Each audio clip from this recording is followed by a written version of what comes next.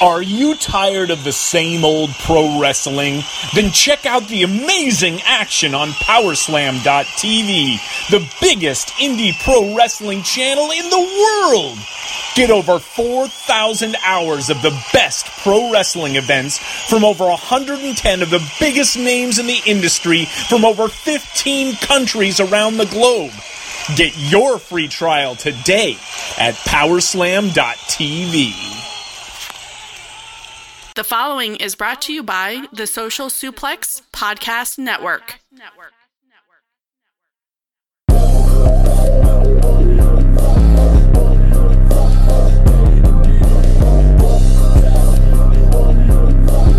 Don't you want to sound rich?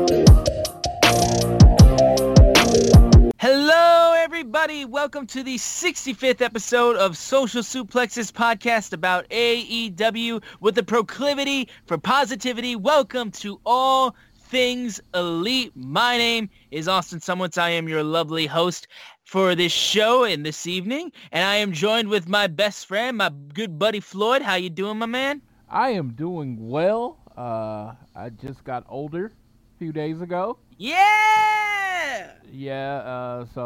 And it's cool because Dynamite was on my birthday, which it brings mixed feelings because I was supposed to be there, but I was not. We will move on from that, so we're not sad place. We like to stay positive around here. I got my gift from your sister, Miss Sumowitz, and my other podcast partner. It's like I spend Saturday with Austin, Sunday with Sydney. It works out for me. She got a picture framed. It was our picture from Double or Nothing, I believe. All three of us taking pictures. Yeah, I helped her find that photo because she told me about the idea, and I'm like, that sounds awesome. So I helped her find that picture. So I got that picture, and it's going to be on my desk in my office, and it made me happy. It brightened my Saturday because I was kind of bored today. Well, we're glad we were able to help you out with that. Yeah, we love that you have a weekend full of Sumowitzes. Yes, I enjoy that also. Got my new microphone today. It is super sensitive, and I'm not using it right now because I have to learn how to use it. Got to figure that out. For full disclosure, you got a Blue Yeti USB microphone, correct? I did get a Blue Yeti USB microphone. Which is actually... That is the mic that I'm using. Yeah. Oh, Cindy has Yeah, we're all Blue Yeti. Yeah, so. Cindy has the Nano, I believe, which is a different brand. It's slightly smaller, but I believe we have the same mic. So I will be helping you figure that out. No, me and Sydney have the same ones. Oh, so you have the Nano too? Okay, yeah. I have just the basic Blue Yeti then. Okay. See, I didn't know there was any difference. It's bigger and it has different things you can do. So like different formats of how you want to use your mic. So instead of just cardioid and omnidirectional, it has different formats that you can put it in. Dude. But yeah, pretty much same thing. As a person that's been doing podcasting 4 years, I know surprisingly little about the equipment that you use to record said podcasting. Because the guy that got me into it he already had his system and how he did things set up. So he was just like, just keep doing it this way. And I was like, okay, I'll just keep doing it that way. No, it took me a while too because like I worked with a company that just had gear for us to use. So I was just like, I just came in and did my thing. But then once we moved away from that, I was like, well, now I got to figure out how to do all this stuff by myself. So I better figure out good microphones and audio editing and stuff like that. So I totally get where you're coming from. Yeah, like I said, I was talking to you, and you were like, how do you do this? Do you want me to send your audio? I was like, well, what are you? Huh? I was like, I have no idea. I'm like, it was like I'm on IT, and it was like you were speaking a foreign language to me, because just because you work on computers don't mean you know everything about it. Like, you can work in my space, which is IT, which is, making sure software works right and their computer's up. Then you can work in your space that you're more familiar with, which is audio editing, sound and quality and stuff. And those are two completely different spaces. But, yeah, tech is just a super deep field. Yes, but if you talk to someone and you tell them you work on computers, they expect you to know 100% about both. Oh, yeah. And I was like, I never do this part of it. I just put on a headset and talk about wrestling for an hour or two every week. But, yeah, I don't know the details of it, So, yeah, it's fun. I like to learn that kind of stuff, so I look forward to learning as much as I can about making the sound quality as good as possible. So yeah, we'll definitely get to that point too. So we'll get that all sorted out. But anyway, enough of our tech mumble jumble babble. We're here to talk about all things Elite and AEW for this week. But before we get into that, I want to remind you guys and start off the show that this episode of All Things Elite is brought to you by Power Slam TV. Power Slam TV is where you get access to over 4,000 hours of content from over 110 of your favorite wrestling brands from countries all around the globe right onto your laptop and mobile devices. And if you use the code Social Suplex, you get your first month free. And I want to make sure that you guys are downloading this fine show on Google or Apple Podcasts. And if you could, please leave a rating and a review if you are so inclined to. And if you want, you could also leave a donation through our new podcast provider, Red Circle. And be sure to support us by following us on Twitter. You follow the podcast at AT Elite Pod. Be sure to follow Social Suplex at Social Suplex. Follow myself at SZoomer4 and follow my buddy Floyd at Floyd Johnson Jr. on Twitter.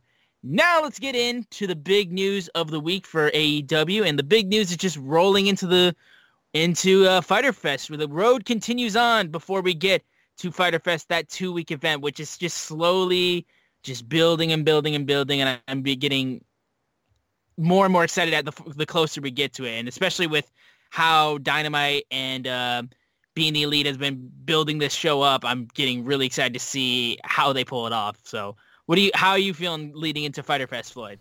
I'm excited. We got some kind of match announcements. We saw a little build-up this week on each of the shows. I'm looking forward to it. I see Fyter Fest is just like their other shows like they did last year, like it was last year. It's something between a TV and a pay-per-view, so it's a little bit more than the TV and not quite a pay-per-view.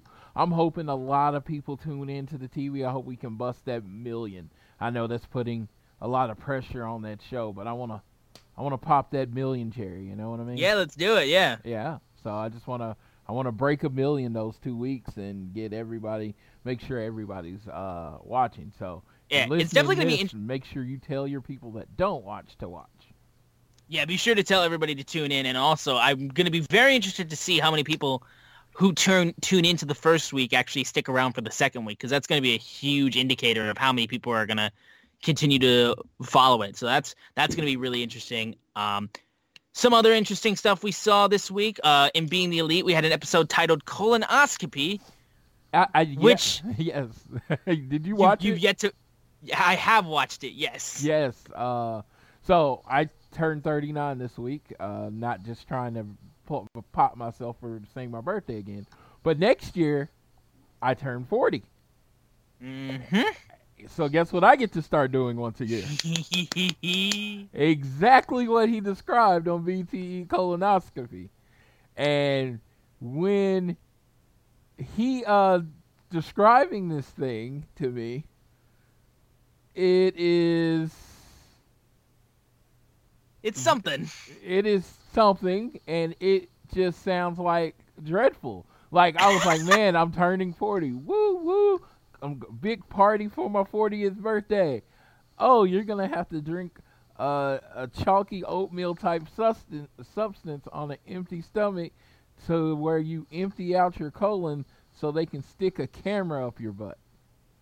I will tell you right now, this is why I'm so happy that I'm currently 23 years old. I am so happy I got some time. And it was like seriously watching that, and I was like, it didn't ruin my day, but I thought about it for a few hours. I mean, how could you not? He very much went into detail about it, and was just kind of a thing that I didn't really ask for, but I mean, it was entertaining to hear him talk about it, I guess, but I mean, like, I just don't need that image necessarily in my head. BTE started as a travel blog, just behind the scenes on what wrestlers go through. And this is very behind the scenes. You can't get more behind the scenes than CD telling you about, yeah. And, it's crazy, full disclosure, I've had my prostate checked, right? And again, congrats. It's not comfortable. It is not. It is the weirdest, most like if someone took a picture of me or a video of me getting my prostate checked, I would kill them so that picture or video would never get out because I could just imagine how it looks. It is a medical procedure, completely normal, but it looks really, really weird. Now, I take that, and I feel like I'll multiply it by 10 with someone sticking a camera up there and looking around. Yeah. Well, first off, glad CD had a fun time filming his segment for BTE. Glad there was no good issues. For CD. Glad, burnt off a few polyps, and he seems to be good now. But I am like that time is the next year is gonna move faster because I am dreading it. Just take it day by day. Take it day by day. Take it day by day. We also had another segment, which I really want to talk about because it's slowly becoming another one of my faves, which is Kenny Omega just slowly bending his will to Colt Cabana because he is terrified of Chris Harrington.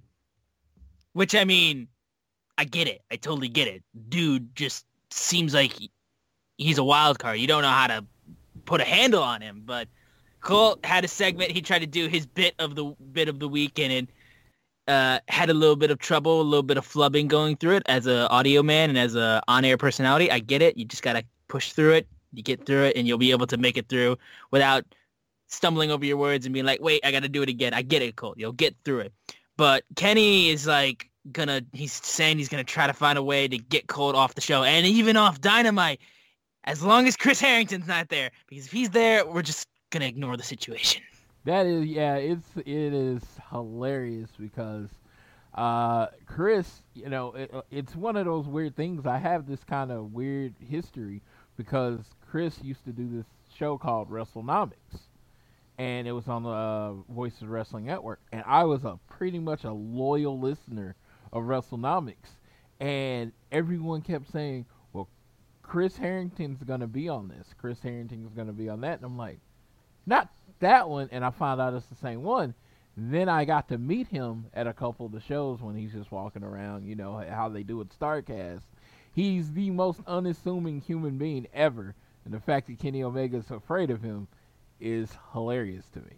Not saying he couldn't kick my ass, but I'm just saying I'm not, based on looking at him, I'm not going to be afraid of him. I love that guy. Yeah, sure. Yeah, it's amazing. Chris Harrington is, and the ability for him to snap. So he used to talk about on his shows, he would be in improv competitions. He's like, improv comedian or whatever. So yeah. I'm glad he's getting a chance to share his acting chops on BTE. I am too. Yeah, he's done a really, really good job, and like I said, it's become one of my favorite segments.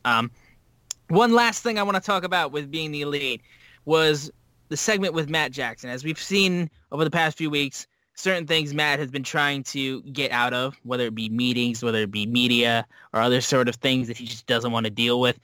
So he seems to just try to get his way out of it by either gigging or applying fake blood or blading. But this time he didn't have his blade. He didn't have any fake blood, it seemed like. So he had to try to find a way to bust himself open hard way.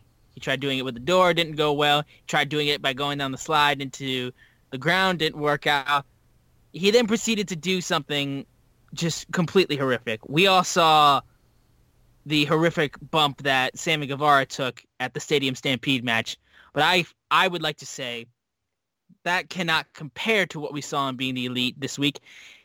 Matt Jackson went headfirst into a case of Legos. Fuck, that hurt. Yeah, that is how you end up in the hospital there.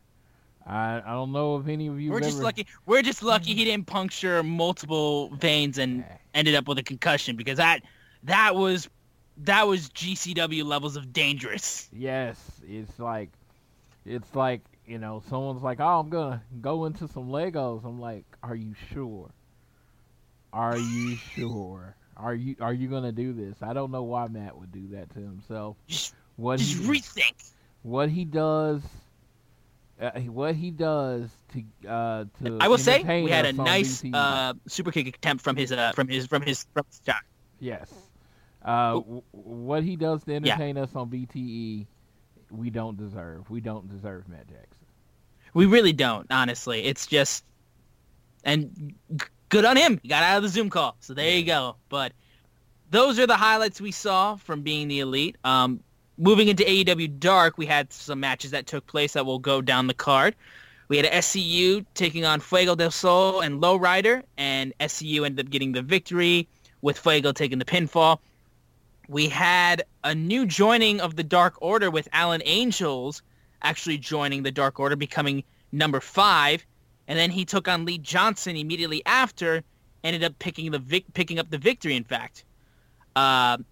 Musa and Brady Pierce took on Pride and Powerful, and Pride and Powerful ended up getting the victory. My apologies. We then had QT showing off the Natural Nightmare shirt, and he is still accompanied by Ali, who is just slowly continuing to move deeper and deeper into the circle that is the Nightmare family, and just people around QT are not digging it at all. But QT does not care anymore. He is just fully over the moon, in love, like you wouldn't imagine, as you can tell. That's his girl. That's his girl. And, like, you know what? Can't really argue with you. I mean, everyone's saying for QT to get eyes in the back of his head, but I'm just like, I can't say anything. I'm just like, I would be acting the exact same way. So we've said this before. Like, I totally get it, QT. Like, you don't have to explain anything else to us. We then had the Butcher and the Blade taking on Anthony Cantana and Pineapple Pete. Butcher and Blade ended up getting the victory. And then QT had his match against Zach Clayton that he picked up. And then Sonny Kiss took on CD. Okay. In a I wanted you to talk about this match because you had something to say about this. This match was surprisingly good. Like, every time I've seen Sonny Kiss wrestle, I've wanted to see him wrestle more. And every time and CD is one of the greatest of all time. So CD has the multiple roles in the company, I imagine. And I was just like, I was wondering how this match was going to be. And it was one of the few matches on Dark. You look at the matchup, you didn't know who was going to win. Like, all the rest of the matches, it's pretty, Dark is pretty predictable. It's a bunch of jobber matches. But CD is going against Sonny Kiss. Sonny Kiss is one of the young talent. He doesn't lose a lot. CD is, older talent. He's lost before. So I was like, man, we could go either way. They went out and really put on a good match. I don't know how many of you might skip Dark. If you happen to skip Dark, watch the CD and Sonny Kiss match. It was actually very entertaining. I also really enjoyed that match. I was very surprised. I think that I had the very same opinion about you with Sonny Kiss, where I was like, I really like the character. I like the look. I like everything about it. I just need to see more in-ring stuff, because I was like, I've seen bits and pieces in certain areas like Battle Royals and other sort of stuff on Dark. But I was like, if I can get a really good, just solid match to just see her work with somebody, I think we'll see him work with somebody. I would be really down to see that. And him and CD did really good. I was surprised with that. And interesting enough, I found out on social media, Sonny Kiss can be identified as him or her. It does not matter. Okay, I was gonna say I didn't actually see what her identifications were or what her pronouns were looking for. So I'm glad that you actually pointed it out because I was hoping I didn't flip on that. Jim Ross called her on a show and everybody went out. And he was like, I was informed by Sonny that he can be referred to he or she. You can use the he or she pronoun, and it works for Sonny all day long. So can't go wrong there.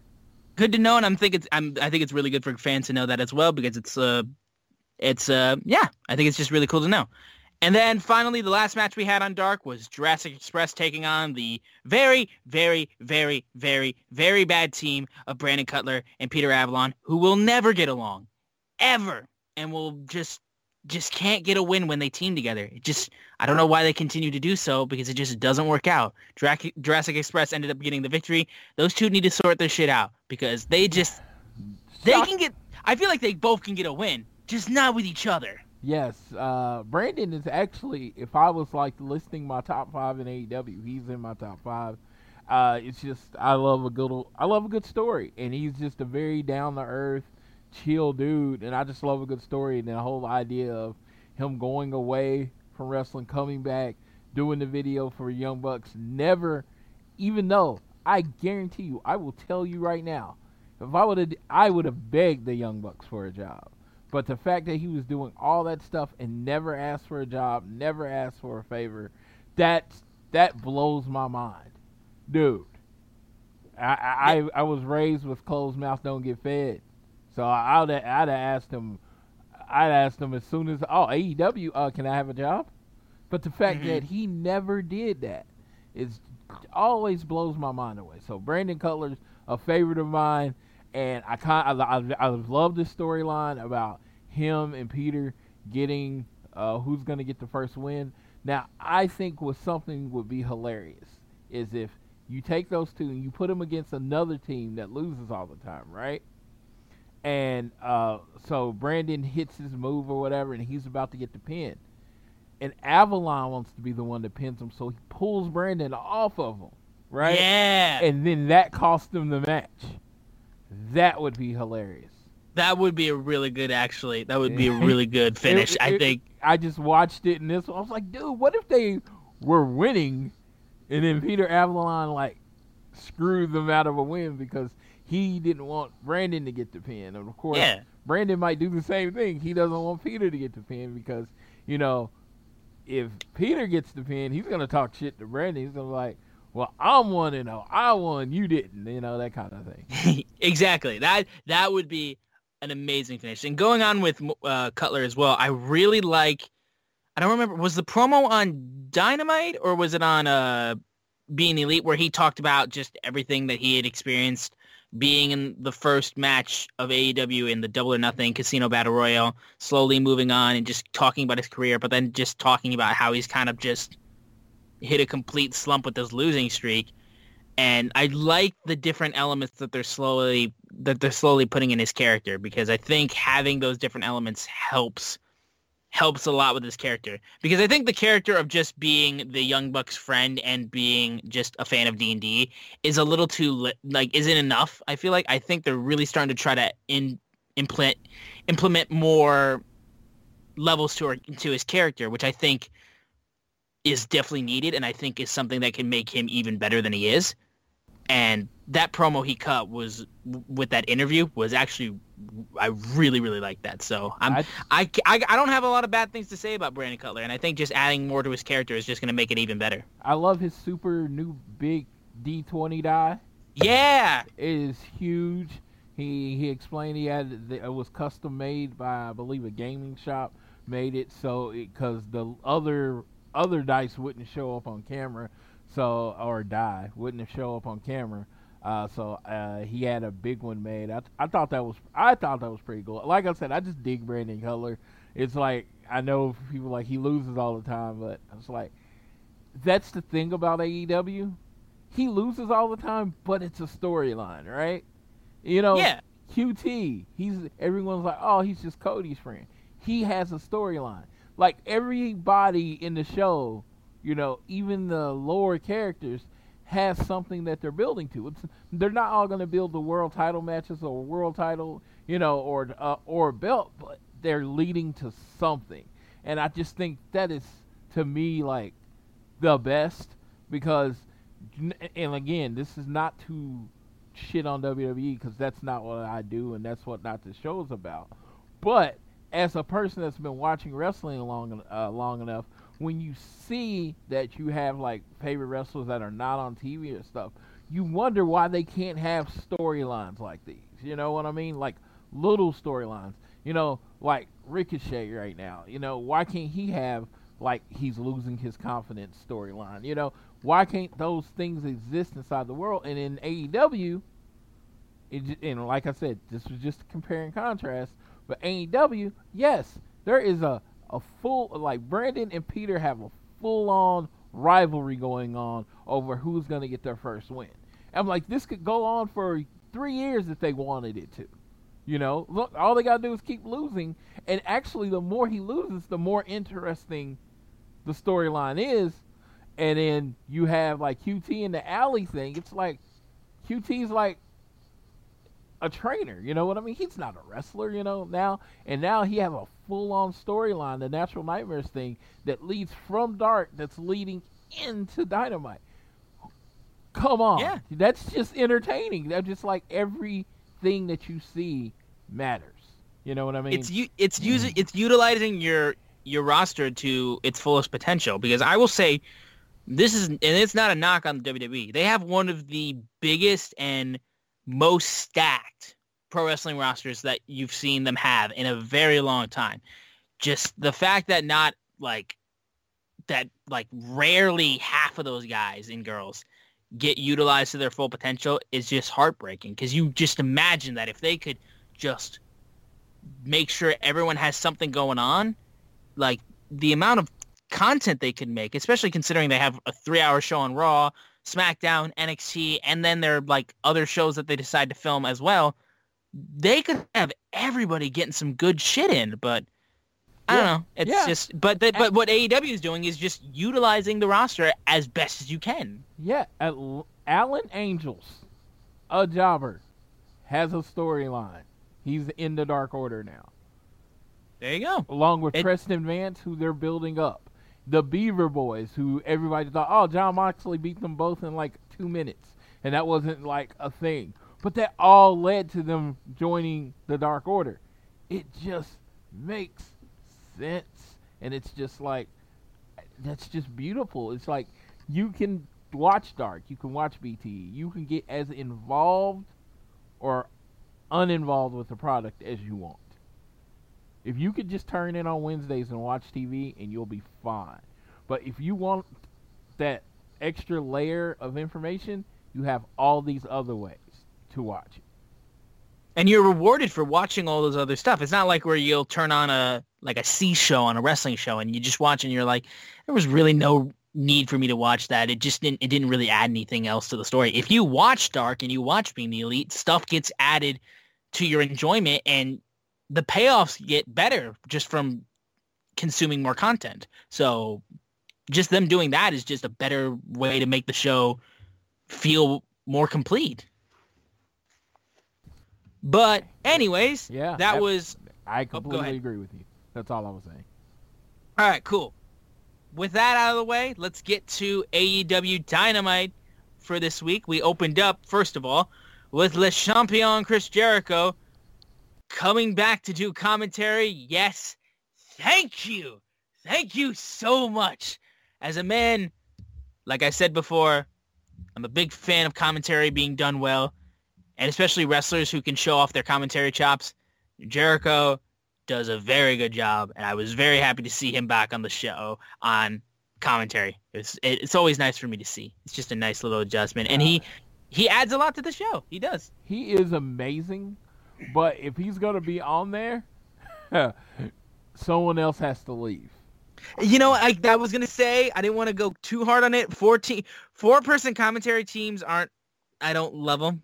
Just somebody's gonna get squashed out, and like you're not gonna be able to get your shit in. It felt crowded, and let's just say I always think of, since Dynamite's fairly young, I always think about what if this was someone's first episode. True. That was a lot coming at them, 4 different voices, and it's like, well, who's saying what? Who's the color guy? Who's the commentary guy? Why is Jericho there? I could see them asking those questions. That's just putting myself in that position. I found him basically taking shots at everybody while still putting them over was hilarious.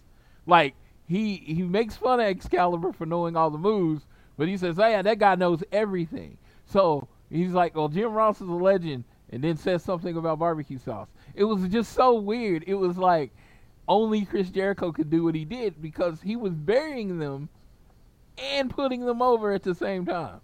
Yeah, only he could make that work. I am personally of the opinion, and this is not a slight to any of the members of the team or anything, I am personally of the opinion 2-person commentary teams is what I like most. Everybody's able to get their shit in when there's a 2-person commentary team. There's not a lot of room of like clutter, and it's easier to understand. 3 people I can deal with. It's been that way for years now. Even though I'm not the biggest fan of it, I can deal with it and I'll accept it. Like I said, once you get to 4 people, I'm just like, okay, we gotta chill here. Yeah. Like when WrestleMania would have like every commentator from Raw and SmackDown and then even NXT, I'm like, we gotta chill here. I can barely tell who's talking with this many people on commentary, and especially this will be my one slight against WWE. With how overproduced their commentary is, having that many people just makes it even worse. The only reason I'm taking a slide at that is because I'm very critical of their commentary. Anyways, enough with that. Yeah, because, like, I find it weird, like, when I'm listening to AEW, Excalibur and Tony Schiavone, I love both of them, but they kind of do the same job. Mm-hmm. I do think they both deserve to be there. It's just, it's a weird thing. We're just so used to 3-man teams. It's just like, and plus they both add something, but it's just they kind of like I said, somebody's gonna blend with somebody. Yeah, Excalibur and Taz, I think is a great team, right? And I think if they did Tony and Jim Ross, that would be a fine team. But it's just like when you throw Excalibur and Tony there, guys that are essentially do the same job, they at times can step on each other. I think it's fine. Don't get me wrong. I am one of those people. I put very little stock in commentating. I just watch wrestling. I like it does not bother me. Like I've heard people say Jim Ross is like bad, and I'm just like, he's not. He's not. And it's like now when he did the New Japan shows, he actively took away from the wrestling. That is when you're bad to me. When I am paying attention to you instead of the wrestling. That's why I think Tony Schiavone's so good. Because he just lets what in the ring tells the story. Excalibur does that too. They just let the ring work. Excalibur does it with knowing every move name. Tony Schiavone explains a little bit of the strategy that goes in it. They do it different ways, but they extenuate you telling the story. Now, like I said, because they both do the same job, it does sometimes they bump into each other. That's why I love Excalibur and Taz on Dark. They have 2 clear roles, and then they do it. It's just, like I said, on Dynamite, they've only worked together, 6 months? Yeah. Give them more time, they will fall right into place on what they do. Yeah. First off, I'm hurt that you say you don't pay attention to commentary, but we'll get past it. We'll get past it. I will pay attention to it when you're doing the commentating. Okay, I accept that. We started off tonight's Dynamite with the official AEW in-ring debut of FTR as they took on the Butcher and the Blade after their little encounter during FTR's interview with Tony Schiavone at the Jacksonville Jaguars. I want to say headquarters. We'll just call it headquarters. So after their encounter, Dax and Cash said, we're going to meet like businessmen. Let's meet in the ring. And this was their first match on Dynamite. And yep. I have no notes. I'm just happy they're here. Right, okay. I'm just happy they're here. I'm sure you have notes on this match. I was just like, they're here. I'm happy. I can't add anything else. I'm just, yes. Let me do my thing. Let's go. This was my first birthday gift from AEW. My favorite tag team in the world, FTR showing up. I called it after the match. If anyone of you follow the AT Elite Pod on Twitter, I called it a love letter to tag team wrestling, this match. The reason I said that, and people are like, oh man, that's overblown. Everything they did in the match, I mean, they had their in-ring, their work, but everything was just taking a little bit from something that another tag team used to do. Like when they threw in the ropes and they both just did the double arm smash, double arm smash, I believe it was to the blade. That was something Demolition used to do. They then did the suplex and splash combination. That was the finisher of Power and Glory.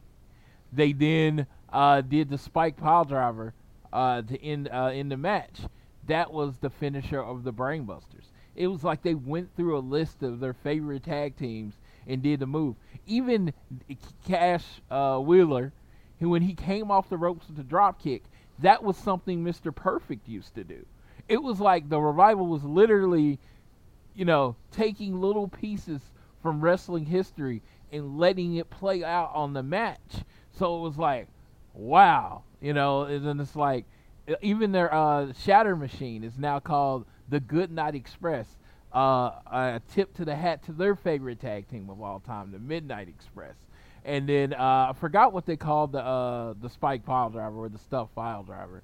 I forgot what they called it as a finisher. Does it say on the review what they call it? I mean, let me take a look real quick. So the spike pile driver you said? Yes.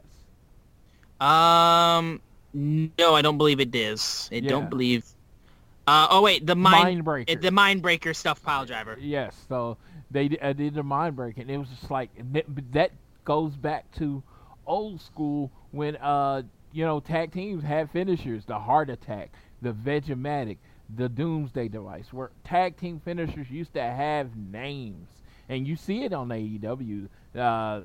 Excalibur is very good at that. I don't know if he gets it from the wrestlers and comes up with himself, but it's just like I said, very much a match that if you were paying attention, or if you've been watching wrestling a long time, they literally just said, they pinned, this is who we're going to be going forward. They put together a bunch of moves that, like Power and Glory didn't look like the Revival, and it's like these teams did, and it was just like a bunch of tips of the cap to great wrestling of the past. Absolutely. It was just such a fun time just to see them there. I forgot. The Leapfrog, Spiral Slam, they called it Buzz Sawyer, but for somebody, Buzz Sawyer was probably a little bit before my time. I think he was late 70s, early 80s. But Rick Steiner used to do that. He'd come off reverse and you try to leapfrog it, and he'd turn it into a power slam. So that was their shout out to the Steiner brothers. That was the one I missed. Their shout out to the Steiner brothers. It was just like, and like me, who seriously, my favorite thing in wrestling is tag team wrestling. I'm just sitting there with my mouth wide open, like, wrestling orgasm. There you go.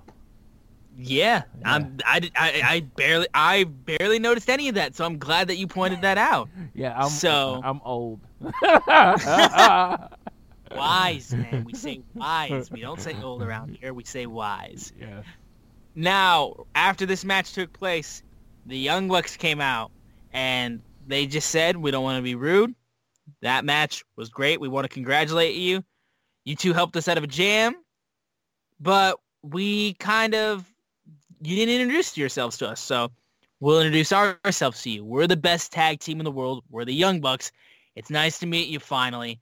But then Butcher and Blade get their revenge and attack the Young Bucks. And then Jimmy Havoc and Kip Sabian, the Superbad Squad, which I love that name, they attack them as well. But then the AEW Tag Team Champions, Kenny Omega and Hangman Adam Page, even the odds. And then they chase them out. And Jim Ross just said, it's DTA. Don't trust anybody right now. Because we don't know what's going to go on with the Young Bucks and FTR. We're just waiting to see when it all kicks off. But if the Young Bucks don't know what's coming, they're an ostrich, just because they basically because FTR's basically said they're gonna beat them up on every podcast, every station that they've been on. They said we're gonna beat them up. We can't wait for this to happen. So it's just like. Yeah, I mean, they did get off Twitter. My wife is over there, and she's like, even I know that, and I don't even pay attention. Look, maybe getting Twitter wasn't the best decision for them in terms of scoping out the competition. I don't know. Like, FTR has told everybody that they're basically going to beat up the Young Bucks. Yep, pretty much. So they better be ready for that. Yeah. We had a backstage segment with the Natural Nightmares, and this is one of our new segments for what's going to be on next week's Dynamite. It was announced that the Natural Nightmares will be getting an AEW Tag Team title match against Omega and Adam Page. However, Dustin was just going after QT because Allie was there and had her own Nightmare Family jacket, and he's like, "Look, we need you to be in this. We need you to be focused for when we have this match. This is huge for us." So QT seemed like he understood, but not really, but kind of, but not really. So that's going to be on next week's Dynamite. And with Allie there, it's just, you can only have so much hope for the Natural Nightmares to win this. But then you realize, I don't know if QT is going to be able to pull this off. We know Dustin will come in, but I don't know about QT at this point in time. He's got other things on his mind, as you can see. I like the random title shot that they're getting, because for the life of me, I don't know who the Natural Nightmares beat to get a title shot, which is, hey, I don't get it, but I am very excited with the whole Allie storyline of it on, especially with Dustin banning her from ringside, and he's the elder statesman of this team, so QT's listening, but it's just like, that's his girl, he's supposed to bring her out there, and Brandy's the manager, and she's the organizer of the group. It's very, like I said, I don't know where this is gonna go off. I mean, like I said, I have my theory that this is all to get back at Brandy, screwing with Brandy's life. Maybe I'm wrong. We will see. Yeah, and I will say, I don't believe that Allie is going to follow Dustin's order. I feel like she might still show her pretty face to mess with QT a little bit. But my biggest beef is she got a Nightmare Family jacket. I hope Cody made QT pay for that. Damn it. I mean, that's yeah, that is questionable. Yeah, that is questionable. I question it. What's it been, like 4 weeks? Yeah. And then all of a sudden she's got a jacket. Yeah, it's kind of like she's in the family already. I mean, it's earned. Bro, this is earned. As somebody who has famously rushed into bad relationships, this is just another level of rushing, bro. It's like you're taking a Indy 500 car and running it off a cliff. Oh, AEW did make it make sense.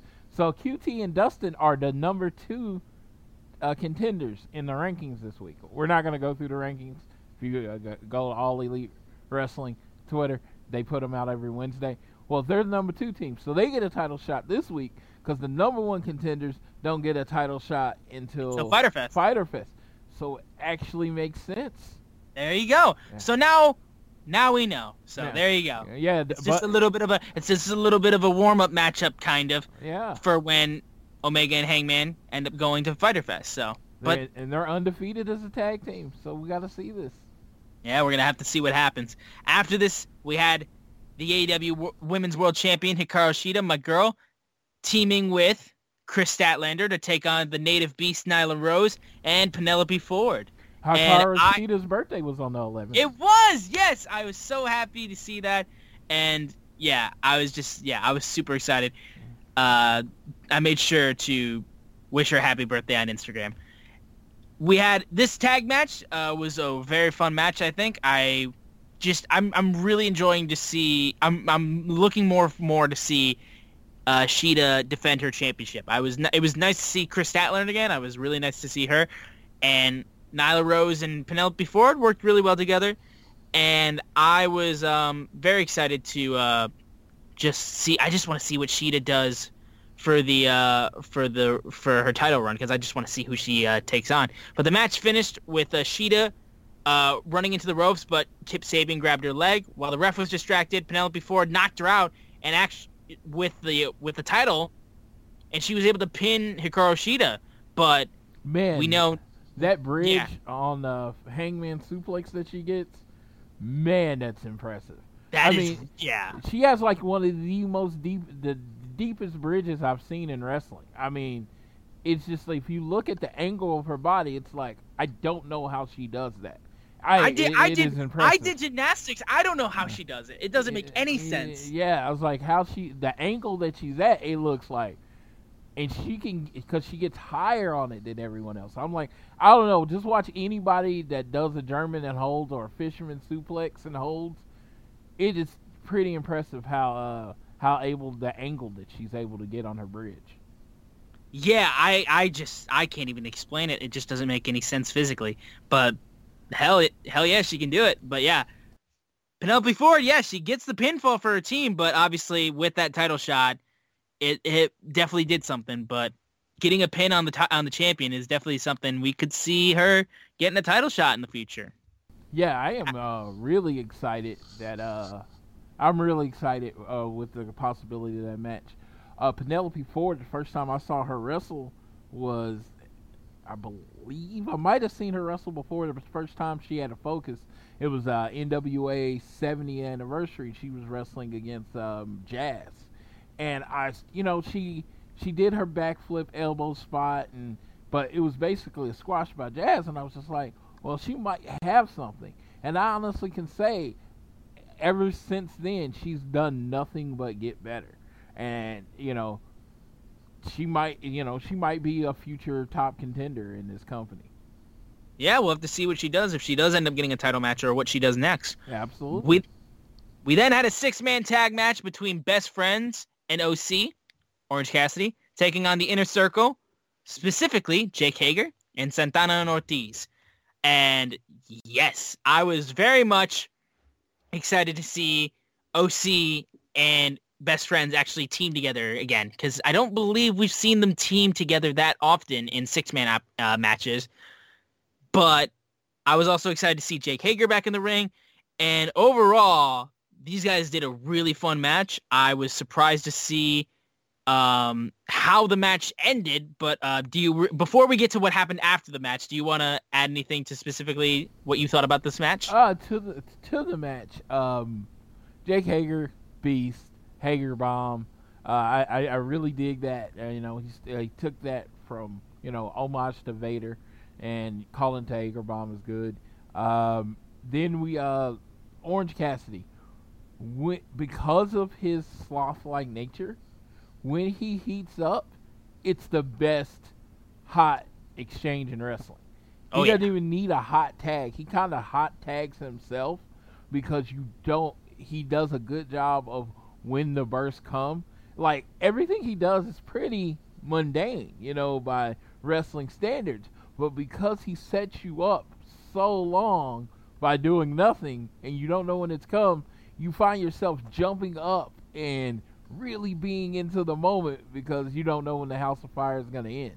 So I just thought that was like one of the more impressive things, because Trent can go, Chuck can go, everybody else in the ring is amazing, but Orange Cassidy, it's just, I've been trying to, since I first saw him, I've been trying to put my finger on what makes him special, and it's just like that whole idea of the stop and start. He's like the natural change-up.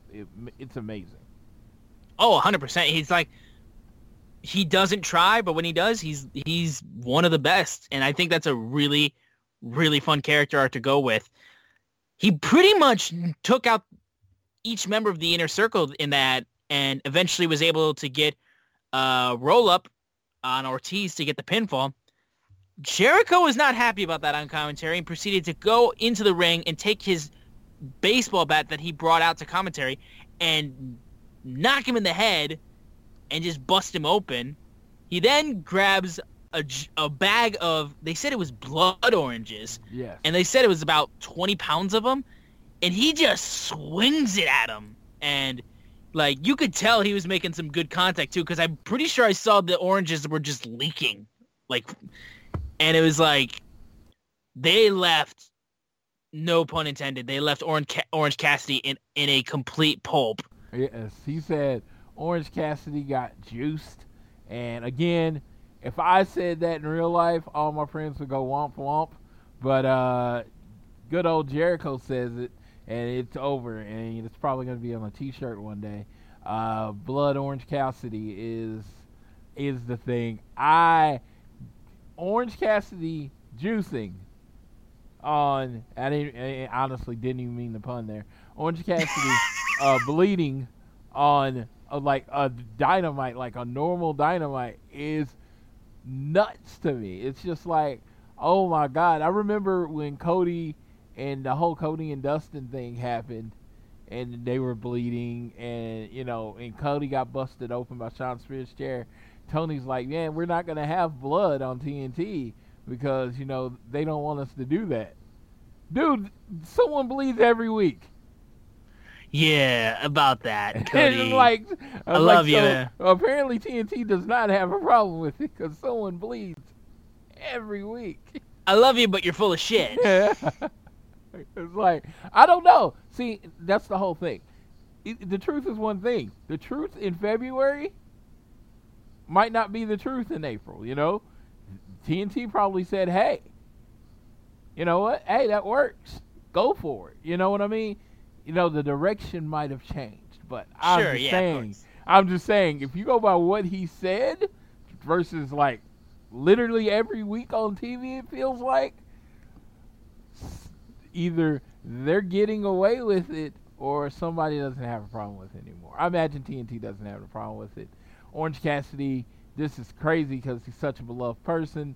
I would have loved to not hear that crowd if that happened in front of a crowd. Oh, dude. Stunned silence. The crowd would have been silent. Well, plus all the people that were complaining that, like, oh, why are you cheering Jericho? He's the heel. You beat up Orange Cassidy like that, nobody's going to like you. Like, people are going to be like, oh, fuck you. You hurt OC and you busted him open? Like, what the hell? Yes. Like, you can only imagine how pissed people would have been that they just destroyed Orange Cassidy. I've seen some silly feuds happen in my life, but the fact that they're feuding because Orange Cassidy walked through their shot during an interview, that is amazing to me. That's where I busted you open because you walked through my shot on a TV during an interview. That is hilarious. And because I asked for Tyson and I got you. Yes. So he did come out. He did answer the baddest man on the planet, but he could have just been walking that way, and then somebody hit the music. He might not have done that on purpose. Never know. Never know. But I will say, like, you got some emotion out of a feud with a comedy wrestler like Orange Cassidy, and like some legit heat off of that. So that's good shit. I'm very much behind that, and I'm very excited to see where this very weird but very intriguing feud is going on in the future. Yes. I forgot. What? Oh, go ahead. No, you forgot to say what? I forgot to say earlier there was a video package with my boy Darby Allin. I didn't want to leave him out. He actually got to do a video package with Tony freaking Hawk, which was cool. He just said he's not medically cleared, but he didn't need a doctor's note to skate with Tony Hawk, which was super cool. He just did a bunch of tricks with Tony there, which I thought was really cool. I'm not a skater, but you know what? I love Darby, so I just wanted to point that out. Yeah, I freaking love Tony Hawk. Yeah, I even back in the day, I used to play the video game, even though, I didn't. I've never been on a skateboard in my life, so yeah. Well, there you go. It requires balance. I don't do that. But after that, Tony Schiavone was gonna interview Gun Club. MJF decided to be an ass, which isn't really a shocker, but he went after Billy Sons. Billy was not happy about that. He tried to grab MJF real quick, but then sent Wardlow in front of Billy. So yes, that line about getting one of your useless sons a job, I died. Oh my God. I guess, that's not supposed to be funny. Oh my God, that hurt my stomach. That was so funny. Oh yeah, it was so good. And after that, we had the Spanish God Sammy Guevara taking on Boom Boom Colt Cabana. I was really excited to see this matchup because, like I said, I love Sammy. He has been one of those guys that I didn't think anything of when I first saw the roster for AEW, but once he got on and as he kept going, I just kept loving him more and more and more. And I've always loved Cole. I think Colt's great. And just seeing these guys put on a match, I was excited to see these guys work together, and it was a really good matchup. Maybe a little shorter than I wanted it to be necessarily, but you know what? I was okay with it, and it was still a fun match to see. What'd you think, Floyd? Yeah, I thought this was really good. I liked that they're doing this whole idea that Colt is in a bit of a slump, and that it's not...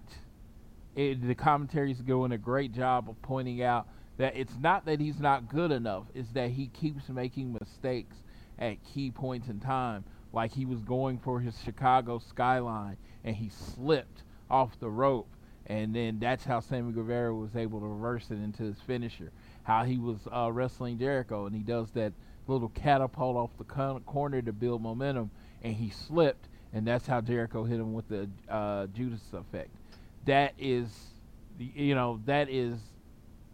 very, very detailed storytelling, and the match was good. It was just really short. I would have liked a few more minutes of this match. Yeah, but what we got, I think, was good. I do like you said, I do like seeing Cabana, because Cabana's been wrestling for so long, and having this guy who's he gets this opportunity on this new brand, but all of a sudden he's starting to feel like not himself, and now is just starting to doubt himself. It seems like is a really cool way of seeing him just slowly change, and we don't know exactly what's going to happen, because after that match he did actually go into Mr. Brody Lee's office and just didn't really answer any questions to for the backstage interview. But also after this match, go ahead. Yeah, I was just saying, I compare him signing with AEW and, maybe changing his character, because I'm seeing what Joey Ryan's doing in Impact, where he went from the King of Sleaze to part of cancel culture. So it's I like that these people that have been doing these certain characters their whole career are at least open to trying to change things. And it's I don't know if this is going to go full Colt Cabana in the Dark Order, which, again, that's one of my favorite things, is that when I'm intrigued just by a storyline and don't know the ending, or if it's just going to lead to a full-out feud with Brody Lee. But I'm looking forward to seeing what's coming next. Yeah, no, same. And then after this match again, we also had Matt Hardy come out as Sammy was going off on the microphone saying that he was the best in AEW, but then Matt Hardy comes out, and he just comes out saying hey, I respect you. I think you're the future of this company, but listen, if you want to maximize your full potential, if you want to be the best that you can possibly be, you got to get away from Jericho in the Inner Circle. Just saying, trust me, man. Sammy didn't want to hear anything of it. He's like, you were cheering me on about to die at that Stadium Stampede match. Matt Hardy then was just slowly changing and shifting through his different vessels until he eventually ended up at Damascus, and was just saying, I'm going to destroy you. I'm going to mash you, Samuel. Just screaming delete over and over and over again. So it seems like part of Matt is listen, you'll be great if you leave the Inner Circle, but if you're not going to leave the Inner Circle, I'm going to beat the shit out of you. Exactly. There's three different parts. There is Matt. Matt Hardy is the leader, the locker room leader, the veteran. He's trying to take as many young people under his wing and show them the right way. V1 just wants to talk about himself. He doesn't really care who else is there. He just wants his Mattitude facts. Yeah, he just wants to tell you how awesome he is. And then there's Damascus, who just wants to kill everybody and everything. And he's the one that actually ran over Sammy. That's why Matt Hardy's like, you know what? We're cool. Now Damascus, he'll fucking murder you, but we're cool. Which is even crazier when you're Sammy, because it's like you're all the same guy, and he's like, obviously they're not.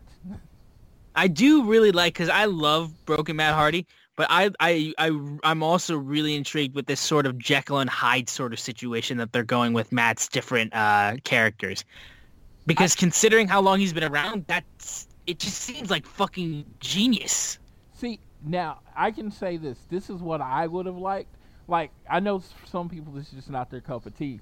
I don't like him changing, like, in front of people. I would have liked, you know what, yeah, I would have liked Matt Hardy trying to reason with him, and then they had, a pre-taped video of Broken Matt trying to kill him. So yeah, or something like the lights turn off, and then all of a sudden it's Damascus standing in front of him. Yes. But, yeah, it just looked like he was having mental health issues. It's like, I would normally, if someone did that to me, I would see about taking them to a doctor. Like, oh yeah, for sure. Yeah, it's like, I don't know what's going on here, but this ain't right. Somebody look at him, please. Yeah, help him. We then had a video package of Joey Janela, who is at a bar doing shots, just talking about his AEW career and just saying somewhere in these last 6 months, he's kind of just lost his direction and his focus. He was drinking alone out in the street, but then Sonny Kiss actually drove by and picked him up and offered a ride, and then it just kind of ended with a to be continued. So we've seen them team. I'm not sure exactly what this is building towards, but I mean, again, I'm intrigued. I don't know exactly what we're going to get out of this, but I like seeing Joey Janela. I'm digging Sonny Kiss, so we'll see what happens. I'm very excited for this because I remember the Sonny Kiss and Dustin Rhodes team that people had given the name Kiss and Make Up, and I was really looking forward to where that went. Now, a Sonny Kiss and Joey Janela thing, man, now that is intriguing. I want to know, are they going to be a new tag team? How they're going to assist each other? Both, but the thing that makes me most happy is it's going to lead to more time for Sonny Kiss on TV. Everyone can bury me. I'm not the biggest Joey Janela fan anymore, ever, at all. He does nothing for me. So, hopefully, maybe this brings out a different side of him. Maybe he becomes someone that can entertain me. Yeah, we'll see. It's definitely good to see things may be changing. We don't know exactly what's going to happen, and there's just, it's going to be intriguing to see what happens. Yes, but I keep an open mind to Joey Janela. I have never written him off. It's just, I've seen him wrestle, and it's just like, he falls off. Look, man. I just throw up my hands and say he falls off stuff. That's what I say, and it's just like, I guess, it's kind of like what a lot of people used to think about Mick Foley, and I'm like, but no, you don't get it. It's the story. Maybe I just need more of Joey Janela's story. That's what I'm thinking. I think once you get more of that, I think you'll really start to get into Joey, because I think Joey's great. We then had Jon Moxley show up and get interviewed by Alex Marvez, but he just was tired of Taz and running his mouth about Brian Cage. He's just like, I'm sick of this. But he's like, he can't wait. He said specifically, I can't wait to beat Brian Cage, and then pop Taz's head like a pimple. And Taz then comes out, just says, enough of this. You better get your head right because you're going to tap out at Fyre Fest. But then Brian Cage just comes running from behind and hits Moxley from behind and then just puts him through the hood of a car. It breaks the glass of the hood of a car and just with a spine buster, and then just, he beat the hell out of him in the parking lot. But I will say, the running clothesline that started off, it just didn't hit as hard as I wanted it to, because I was like, he's coming in, and he's like, I can see him running from behind the camera, and I'm like, when I see something coming like that, I expect it to hit hard, like kind of like when Hangman was running down the field building for the Stadium Stampede match. I was like, I need it to hit. If I can see him coming from a mile away, I need it to hit. And it just didn't hit as hard as I wanted it to. And it's not like I don't like Mox. I fucking love Mox, but I was just like, I wanted that to hit so much harder. But Brian Cage, I can see what you're talking about there. Yeah, Brian Cage beat up Moxley. Finally, was able to get his hands really on Moxley and just really start to make a big impact there. So we'll just keep building towards Fyter Fest until these guys collide. Yeah, what were we gonna say about this though? Oh no, I was just saying it actually built a lot of intrigue for me personally.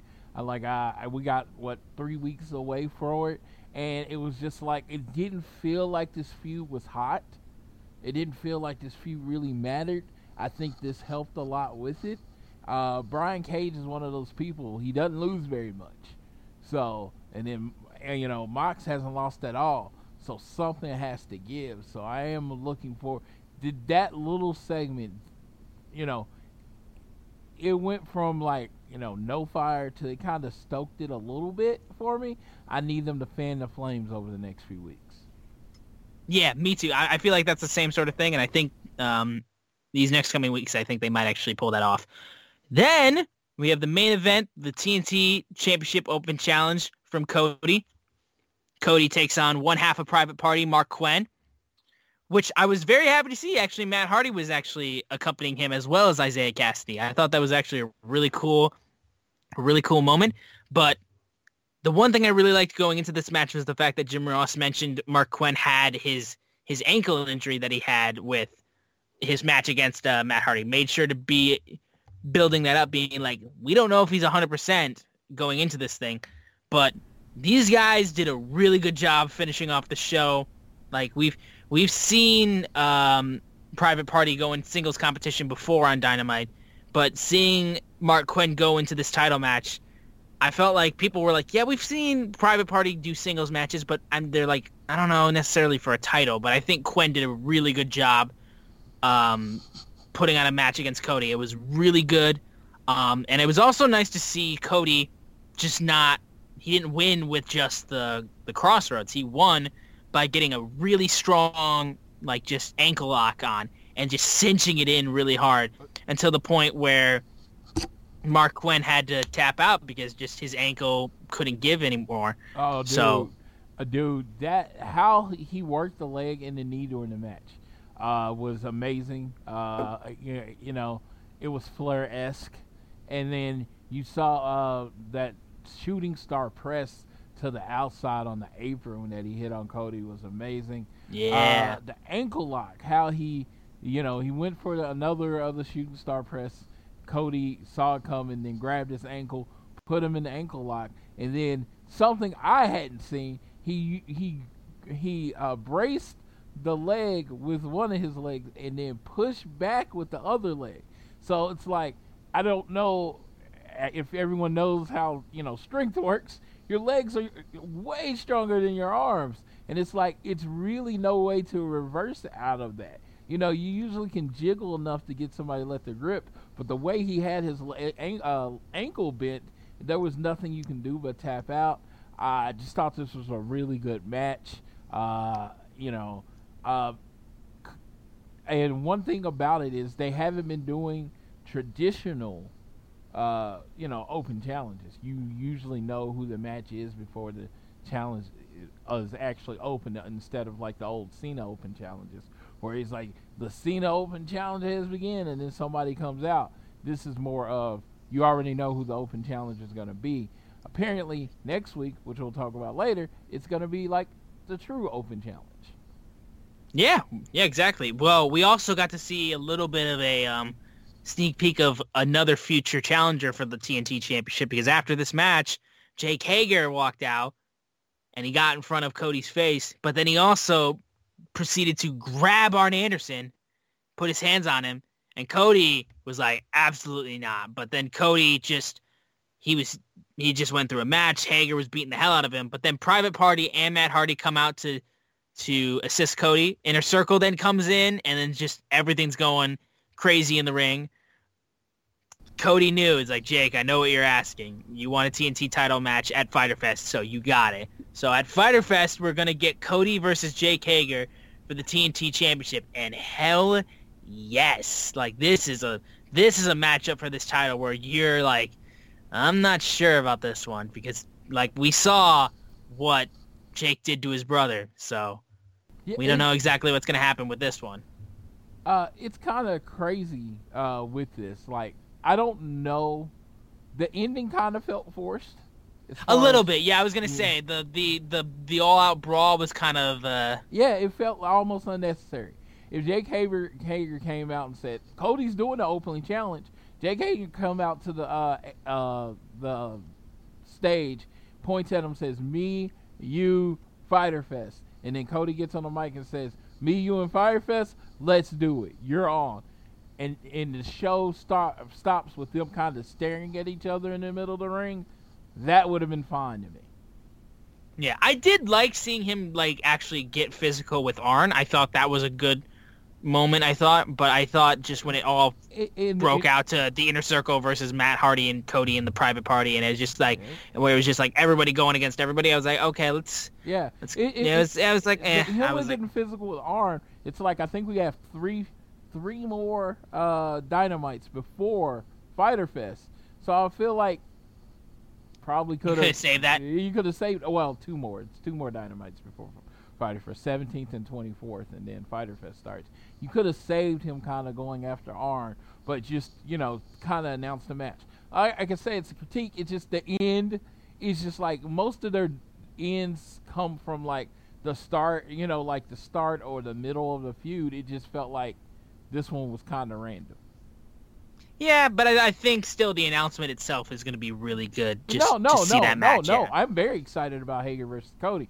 No, don't get me wrong. I was just a critique. I didn't have a problem with it. I thought the episode, now that we're at the end, I thought the episode was fire. I couldn't have literally asked for a better, I couldn't have asked or dreamed for a better episode of show on my birthday. Only thing that was missing was me in the building. Just about to say. I was like, I really loved it. We got a great tag team match. We got a singles world title match. We saw a bunch of feuds leading to new title matches next week. I mean, Kenny and Hangman have to fight the Natural Nightmares next week. 2 weeks before they have to defend their titles against the Best Friends. So they got 2 matches they got to get through. And then the Best Friends, and this is our preview of next week, the Best Friends putting their title shots up, after Orange Cassidy gets busted up, Best Friends like, we want Jericho. So they're going against lay sex gods, and they put their title shot on the line. Yeah, that's huge. And not only that, we're also going to get the Young Bucks taking on the Superbad Squad, which I think that has the potential to be a really, really good match. And then we have MJF taking on Billy after their little altercation, which, yes, more MJF on TV. Everything leads to something in AEW. Nothing is just It really does, yeah. Yeah, MJF insulting Billy. Maybe a dark match against Austin first or something. No. Straighten that match next week. It's amazing. Exactly. And then, of course, we're going to have another Cody Open Challenge matchup, which Floyd has a scoop on this. I have a spoiler.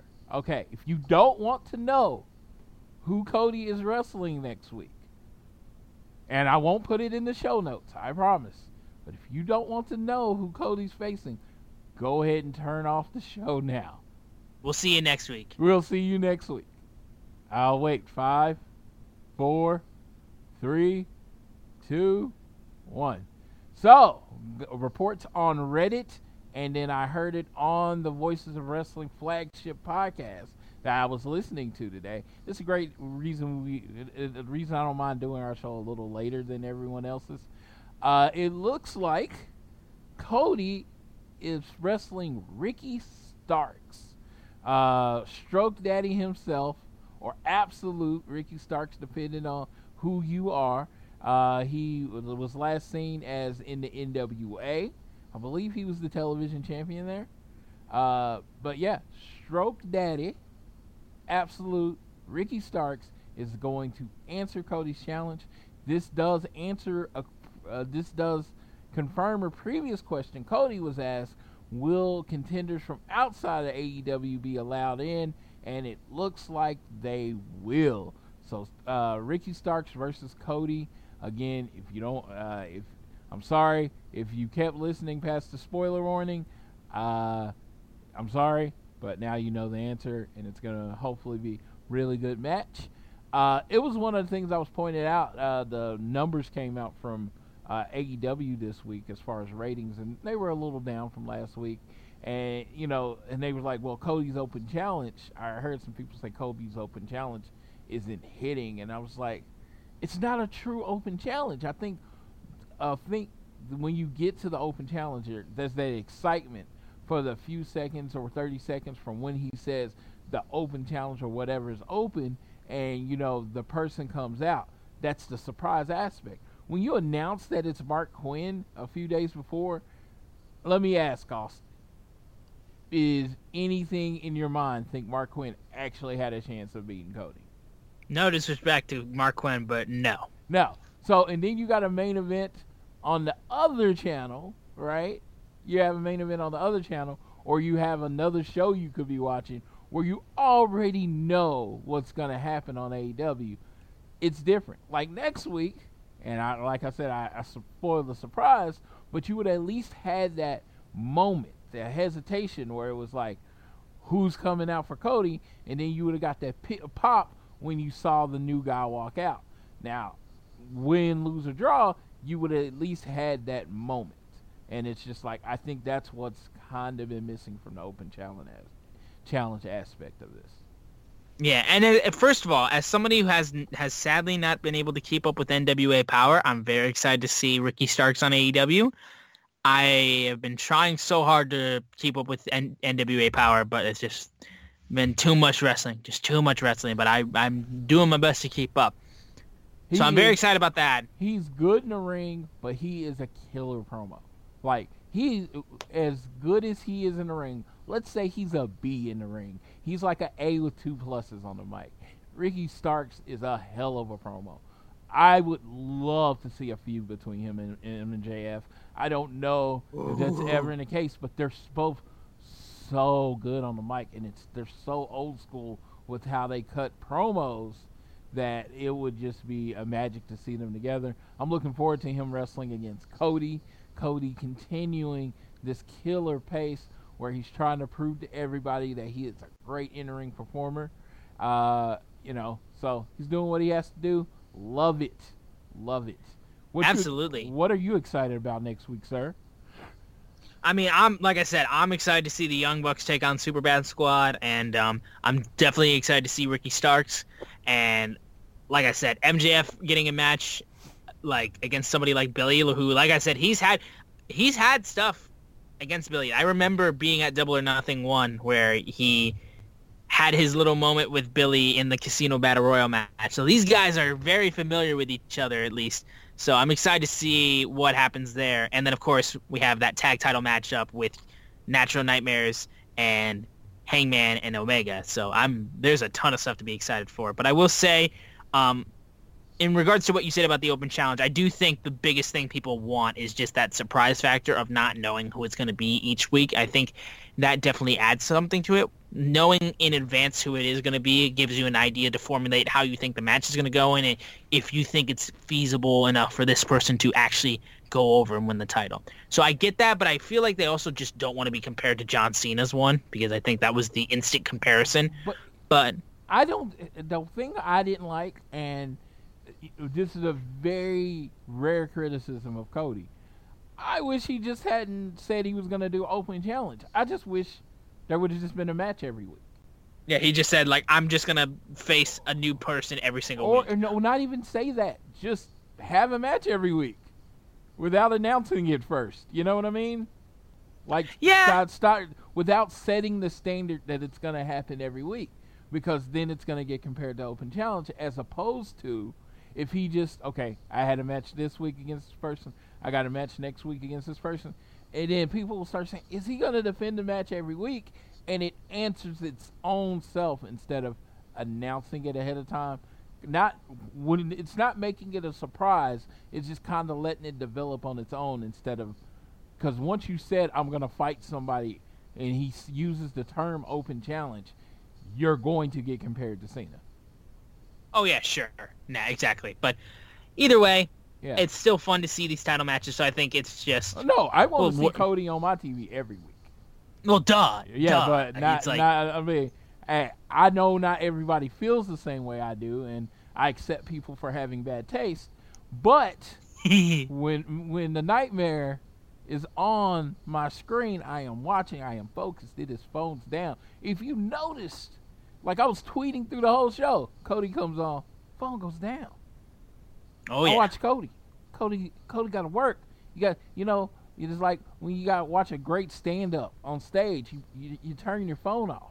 When you watch an artist paint, or you're at a play, you sit there and you give that art your full attention. When Cody's in the ring painting another masterpiece, he gets my full attention. There you go, man. There you go. And overall, that's just this week in AEW. And I want to thank you guys so much for listening. Real quick before I let my buddy Floyd sign us out of here, be sure, again, to follow us all on social media. Follow the podcast at AT Elite Pod. Follow Social Suplex at Social Suplex. Follow myself at SZoomer4. And follow Floyd at Floyd Johnson Jr. Floyd, take us home. Yes. As the great Jackie Moon said of the Flint Tropics once uttered. Thank you. I'm a Flint boy. Thank you. There's only one rule in this world. Everybody love everybody. But whether you're at home, work, at school, always do your best to be elite.